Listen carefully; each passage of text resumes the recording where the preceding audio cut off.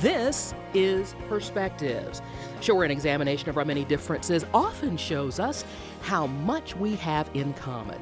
I'm Candace Presley. Tuesday nights, 9 o'clock, right here on Channel 2, we get the Emmy Award-winning television show Blackish, the story of an African-American family, their parents just making their way with now 5 kids. And there's Pops and the mother-in-law and the neighbors, this you know, but what you might not know is this. The man who created the show, Kenya Barris, studied at Clark Atlanta University. What you also may not know is that Kenya Barris's wife, board-certified anesthesiologist Dr. Rainbow Barris, also studied at Clark Atlanta University. In fact, just this past weekend, they were here. Kenya Barris received an honorary degree, the couple donating $1 million to the school. That's awesome.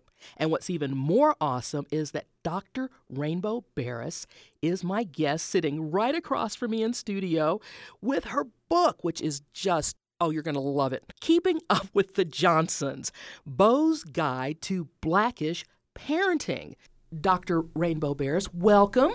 Were you always Rainbow as a child? I did not appreciate the name until I got older. Of course, I didn't grow up in a generation of being different was cool. You know, I wanted to be Kim. My sisters were Lisa and Dana. I'm like, why would you name me this awful name? But of course, I appreciate it now. So you were always Rainbow, and you are the inspiration for the character Rainbow Johnson on Blackish. So this is the stories coming out of your house?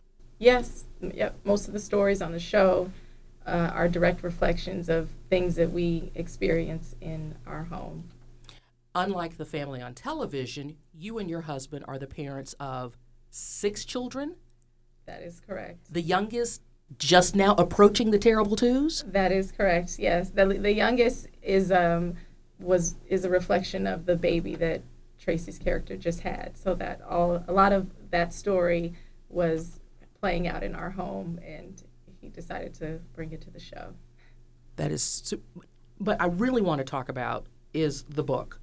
So the show's been on for 4 seasons, but I read that you've had the idea for this book in your head for quite a long time, and you've, as the character did at the end of last season into this season, decided to step away from the practice of medicine to focus on the family. I'm reading that's what you did, and now there's a book. Yes. So many of the situations on the show reflect what is going on in our home. And this situation in particular with the baby, I had never taken time off from work. It was a different delivery and birth experience for the character as it was for me. And it forced me to take time off that I really had not taken before. And I extended that time. And during my time off, we were approached about, writing a parenting book. So I think if I had been working, again, it would have been another excuse for me to say, no, it's not the right time, I can't do it. But because I wasn't, it was perfect timing. So you dedicate the book to the souls without whom your life would not be possible. Tell us a little bit about your family, your children. They are, so we have 6 kids. First 3 are girls, second 3 are boys. Kaylee, Leia, Lola, Beau. Kenya wanted to name him after me. Don't ask me why. And you didn't like your name as a little girl? I did not at all. And so I'm like, oh, I don't want to name him this. But I'm like, you know what? It's our first son. We'll probably not have any more kids. So you can name him what you want to name him. And Cass and Bronx is the baby. And they really are very much so the characters that are on the show, because there's not as many of them. There's a little bit of an argument between the kids about the youngest 2, the older 2 boys. They used to be the youngest 2, about who, what character was them. And none of them, of course, are exact. It's still acting. But the oldest character is very much so based off of our oldest daughter. The second boy is like our second daughter, et cetera. So, what has it been like for you to see stories that have happened in your home portrayed on screen, and then to sit down and you write about it? I mean, your husband is a writer, and you are a writer now as well. Initially, it's challenging. It's difficult. Once you realize that these stories are not just resonating with other families, but I think are really helping them and helping them to see things that may be difficult in their life in a different way, and understanding that other families are going through that. It becomes a lot easier. I start to realize like this really isn't just about me and my family. The more difficult part personally is really with the kids when they are uncomfortable or didn't know that their dad was going to put something on the show, and then I just tell them to say it was made up. It's Hollywood. Share with our audience a little bit of your story. You're growing up, coming to Clark Atlanta to go to school, knowing that you were going to get your undergrad in biology and that you were going to grow up and be a doctor. So I had no idea I was going to grow up to be a doctor, actually. I'm from L.A., and I grew up very much so like the character. I come from a mixed family. My mom's Black, my dad's white. I was, mostly raised by my mom. They weren't together. So I've always identified as a Black woman. I think that's how the world has seen me. And you and Princess Megan. Yeah, we went to the same high school, actually. And You're kidding me. And apparently, I just heard that her parents were married at the same church by the same person as my parents, which is the most random thing because it is a very random place. So that's just a side note. We'll take it, though. So I grew up in L.A., and I knew that I liked school. I think it was a good distraction for me. I think it was a way to keep some order to what was a sometimes hectic and chaotic home. My mom worked a lot, and I had two older sisters, and we had a lot going on. And I really felt like when it was time for me to go away to school or to start college, I was the first person to go to college in my family. I felt like at that time I wanted to get away, and I felt like I needed to be in Atlanta. I don't know why, but I just had something in Atlanta felt like it was right for me. And I didn't apply to a lot of schools. I did get into a very big UC school that most people would have said, like, that was your opportunity. But I realized that the student or the person makes the school doesn't make the student. And, it still can be it can be a little bit scary to think, I'm not going to go to a school that has the reputation of a UC school and what that means. But I think for me, it was really life-changing. I really don't think that I would have even thought it was possible for me to go to medical school had I not been at Clark. It sounds as if you genuinely cherish the HBCU experience. I really do. I think it is unlike any other. I think it is unbelievably special. And in knowing that, the world is not like this, I think to have that experience is, really was life-changing. And I would sometimes come to school and just be in awe of, all these beautiful people and, everyone is going to school. It's something I had never experienced. So. It's something to see when you come to a city like Atlanta where there are so many accomplished Black professional families with their high-achieving children, the family that you and your husband are raising right now in California. It's hard to think of it like that, but I guess in some ways that is true. And this was the first place that I saw that. Now, you say you and Kenya, you knew him from when you were 14 years old? Yes. So and he came to school here. What's that story? So it seems random, but I as my life has progressed, I really don't believe in coincidence. I don't believe in accidents. So I went to an all-girls school in LA. He went to an all-boys school. And he was popular at my school. He would come there often. He had a few girlfriends at least, and we were friends. He graduated before I did, and we would talk off and on, over the years. Sometimes we would talk a lot, and sometimes we didn't talk often or talk that much. And before I graduated, he called me and asked me what I was doing, and I said, I'm going to Atlanta. He's like, oh, I moved out here last year. And I'm like, oh, you did? He's like, I'll look for you when you get here. I'm like, okay. So he Yeah, literally right. he found me like after being on campus for like 20 minutes. He literally found me. And then we still didn't date when we were here at Clark. We didn't start dating until I graduated from Clark. And he had already moved back home, and I was coming home, and he said, can I pick you up from the airport? And I said, sure. And for me, something in that moment changed, and I felt a way about him that I had never felt before. So. And as they say, then the rest, and 6 children. Right, and 6 children later. Talk about being a woman who has it all, has done it all, is having that work-life balance. You have family, you've had a career, you have a career. Now your career is author, as it has been as a mom. How have you done that and stayed so fabulous? You know, I like to think that it's hard to hear some, people say, oh, you have it all, because I think that as a woman, I think as a mother, I think as a Black woman, and I think as a mom, especially when something is presented to you, you step up to the plate. And because, Kenya has his career and has certain, like public obligations, and so then I'm, obliged to go to those things with him. You have to do the red carpet. I come out of, when I'm working, I literally come out of scrubs. I run into his office with my clothes, have someone meet me there. It's not. I'm happy to shower every day, like literally. And I have days where I'm like smelling my underarms, like, did I shower? Oops.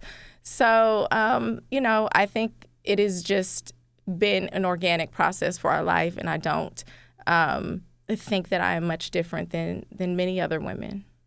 Indeed, you're not. But you are an author. Your book, Keeping Up with the Johnsons, Beau's Guide to Blackish Parenting. In case you're just joining us, our guest is Dr. Rainbow Barris. She is the wife of Kenya Barris, and he is the creator of the television show Blackish, the television show Grownish. He wrote Girls Trip, and you guys have 6 children. So tell us about, because I know you have to get into this in the book. I saw where you did, balancing the years that you were expecting, continuing to perform, working, you're a working mother, and making all that work for you. Struggle is real, right? The struggle is real, and it's every day. As I said earlier, was the first person in my family in my home and to go to college. So going to college and then, deciding to go to medical school, getting into medical school was a really big deal, not just for me, but for my family and for my mother. Of course. So at each step along the way. I'm sorry that it's warm in here. That's okay. You're fine. I sweat. It's warm in here, though. At each step along the way, when I would make a decision that seemed to maybe be putting my path a little bit off track, I got a lot of pushback, especially from my mom, like, what are you doing? You're crazy. You're going to ruin your life. Just wait. She'd always tell me, just wait till the next step and wait till the next step. And what I've really learned is that for women who want to have a career, I don't think there's a right time. I don't think that, waiting until this next step, I don't think it makes it easier or better. I think I just had to make a decision that, I'm going to add a new challenge to my life, and I know that it's going to affect me in a way that it is not going to affect Kenya. It's not going to affect the man the same way. It took me a while to accept that part of things, but I just don't think that there's a right time to do anything as a woman, especially with a career and you want to have a family. So you do it. And I was young. I don't think I could do it now. So when you guys were students here in Atlanta, you guys were here at the best time to be in Atlanta. I'm sure you experienced the Freaknik experience. Yes, I was at the last great Freaknik. And I so hope that perhaps that ends up a story, as Junior is now about to go off to college, and we've already got Zoe has gone off to college as characters in the show. How is it for you seeing your and you've said before, sometimes you just tell the kids, just say it's Hollywood, it's all made up. But in your heart, you see that these are your stories, and they're being told to millions of people every week, and those stories resonate with the viewers? That has to be rewarding. It is rewarding and it's therapeutic. And when I say that, I tell the kids, like, tell other people it's made up. And they may do that outside of home, I'm not sure. But it does start conversation in our home as well, because in a television show, you have a nice package of a story. And in reality, in real life, that's not always how that story, plays out. And so it does even start conversation for us, and it is therapeutic for us. And we continue to talk about things that we may not have felt like we resolved or didn't resolve well or the right way. Or so, we're very much so, we have Blackish Night. We watch it together just like other people. And we, talk about the things on the show, I think, just like other people do too. So. And I don't want to spoil it for anybody, but as we've gone through this season, the family's hit a bit of a rough patch, and I think it's sort of set a lot of us viewers back on our heels. Please tell us that's not real and that there's a happy ending. I just said I wasn't going to ask, and I just went ahead and asked. That's okay. No, it finished. I think that last episode played, and it was not real for us at that time. But of course, we have been through challenging times. Kenya did talk to me before he started to, pin that arc. Pin that next part. And I actually really, really wanted him to do it. I think that it is important to show this couple as being flawed. I think that is what the show has done for so many people, and to kind of leave that out after 4 seasons, to me, feels like it wasn't being genuine if it came to him, and it did. And it came to him that he wanted to do it. So I very much so supported it. And, part of the pushback I think that he got was like, well, people are going to think it's what you're going through or this. And I was like, it doesn't matter if that's what people think, because people are going to think what they want. But to show these characters in a difficult situation and as being real and flawed and having real issues, I thought and think is very, very important. Of the many issues that you tackle in Keeping Up with the Johnsons, Beau's Guide to Blackish Parenting, which you originally were going to write from your point of view and then wrote it from the character's point of view, so to speak, what are 2 or 3 of the most important issues that you believe will resonate with readers? Well, I think the biggest overall picture is that you get stories from different times, not just in my life, but also with different experiences that I've had with my kids at different times in their life, so age ranges. So I have stories in there from when my kids are babies to teaching your kids how to drive to, traveling. Is the pooping in public story real? Digging out a diaper? You have to read the book.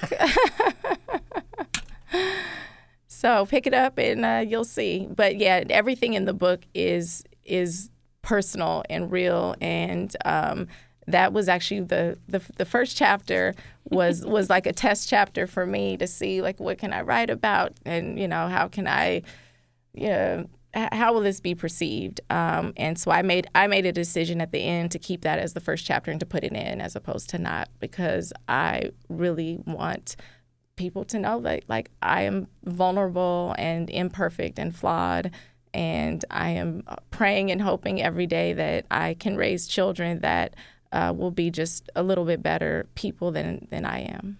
And you really wanted that personified in the character that Tracee Ellis Ross plays as well, correct? Well, that I'm not a writer as far as like television, so I don't write for the show. But I think Kenya, you write about, or he's been able to write about something that so well because it's so personal to him. And Tracee's a wonderful actor. Anthony's a wonderful actor. So I think they are able to take these characters and portray them the way, I think all actors probably take something and make it their own. But because the stories are so real to Kenya that when he writes about them, the way that they're acted out and played out is very organic. How was it for you writing a book? Once you started, did it come easy once you got through, okay, I'm going to tell this story, and there it is? It was great that I had deadlines.